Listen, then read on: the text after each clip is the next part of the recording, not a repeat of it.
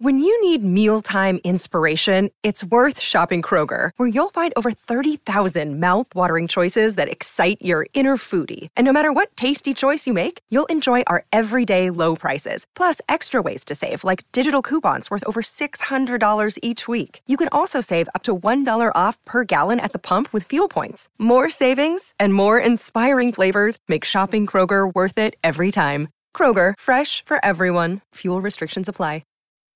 Yeah, don't it sound so epic? Horns are screaming, I ain't the one you wanna mess with. Use a joke, I ain't the one you wanna jest with. The battle's coming, you only got a few seconds to run. Yeah. Hey everybody, my name is Matt Minnick, and this is Coach Speak. Rough weekend for the Bengals, and I gotta tell you, from the beginning, that one just felt weird. Really odd turnovers, bunch of injuries. I've coached in games like that before where right away it just seems off. And, I remember one game, it was down on the water, on the coast, and really cold, kind of rainy, just gross day. Defensive tackle ended up dislocating his shoulder in pregame warm-ups. we didn't even go that hard in pregame warm-ups or anything like that. Sometimes it's just like those weird things. It's something to do with weather, and it's usually somebody's on the road. This is a home game and not a crazy weather game, and still you just you see those weird turnovers, and you see the Chase one. Who's ever done something like that before? The interception that where Chase kind of popped in the ball. Just a weird day. And, you just get the feeling it's like, hey, just this wasn't it. This wasn't the day. This wasn't meant to be. Very odd. T. Higgins actually talked about this after the game. He said he felt they came out flat, which, again, something that you don't see as much in home games. You sometimes travel can play a role in that. This was a later game. Also could play a role. It's a little bit different. It changes your schedule. So that there's a team that isn't used to playing a lot of prime time. This is a team that isn't used to playing these afternoon games. So that can definitely play a part. But yeah, just a weird one all around. Zach Taylor denied that they came out flat, but again, this is Coach Speak, and Zach Taylor's going to deny things like that. He is not a guy who puts things on the players, and talks about things along those lines where it could be seen in that way.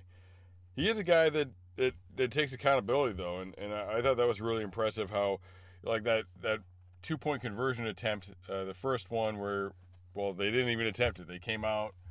They called a timeout, and then they took the penalty for delay of game after the timeout. Obviously, that's ridiculous. That's terrible game management on his part. And he came right in and said it. He's like, yep, I screwed it up. He's like, that's 100% on me.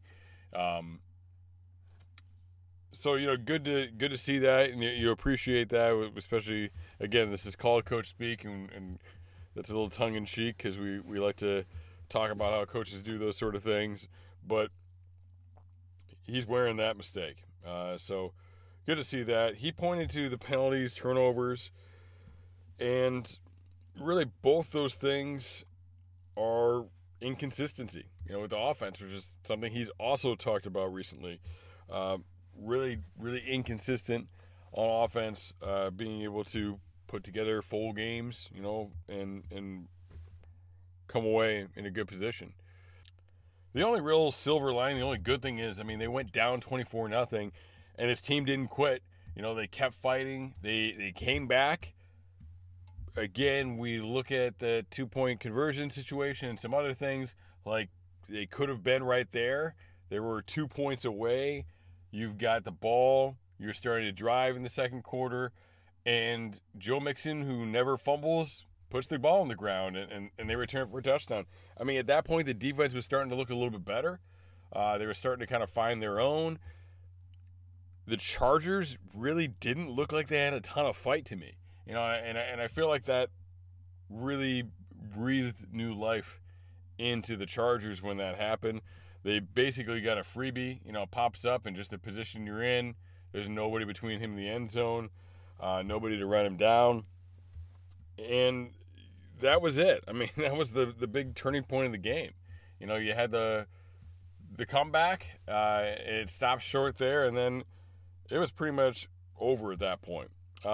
Now, there's some frustration here. You see this game, you see a few weeks ago before the bye with the loss to the Browns. Zac Taylor talks about how this team can win in multiple ways, and he talked about that early in the year when they found a few different ways to win games. But to me, it's like they have to choose the way. It's got to be the way they're supposed to do it. It's got to be the game plan. And like the Browns is a great example. That's a game where they can run the ball.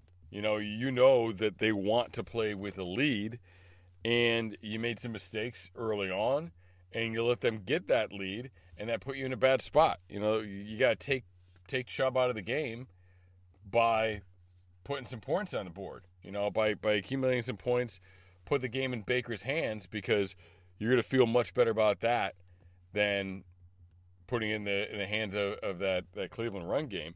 And, I think that's kind of what the Bengals want to be able to do. They want to be able to score some points, but they want to be able to close it out, get a lead, close it out with Joe Mixon. They want to be able to be consistent in that run game, stay in good position. And, yeah, you go down by a bunch of points, you can't be balanced. And if you're not balanced, again, what's the value of that? I mean, a big part of it is it's pass protection. If they know you got to pass, they're going to tee off on you every time. The defensive line has got to even up their stances a little bit, be ready to take on base blocks and reaches and things like that if they're considering the chance of a run. But when you're in that must-pass situation, they can tee off after you. They can get after it. Zac Taylor talked about how he felt like the Chargers emptied the tank, that they showed them everything. And I thought this is kind of an interesting thing that he talked about, because I've never had this type of philosophy before. But now I'm going to pay more attention to it and see if it's something that happens in the NFL a lot. But basically he's like, well, like when everything's going right, you just keep throwing crap at them because everything's working. To me, I've always looked at like, hey, if it's working, just keep rolling with that.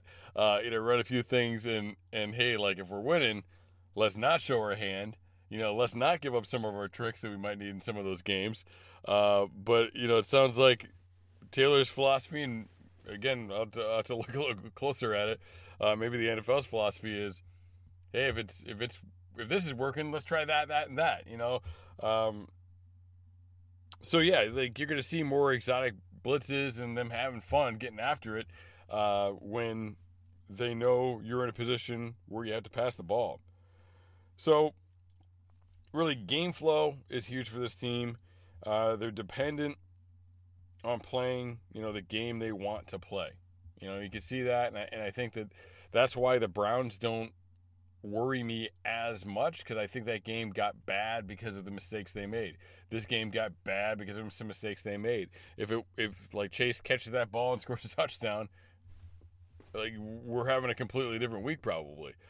I'm going to paraphrase The Art of War here, but like there's something in The Art of War in Sun Tzu that it's basically, if you can't win, and if you're outgunned, don't engage.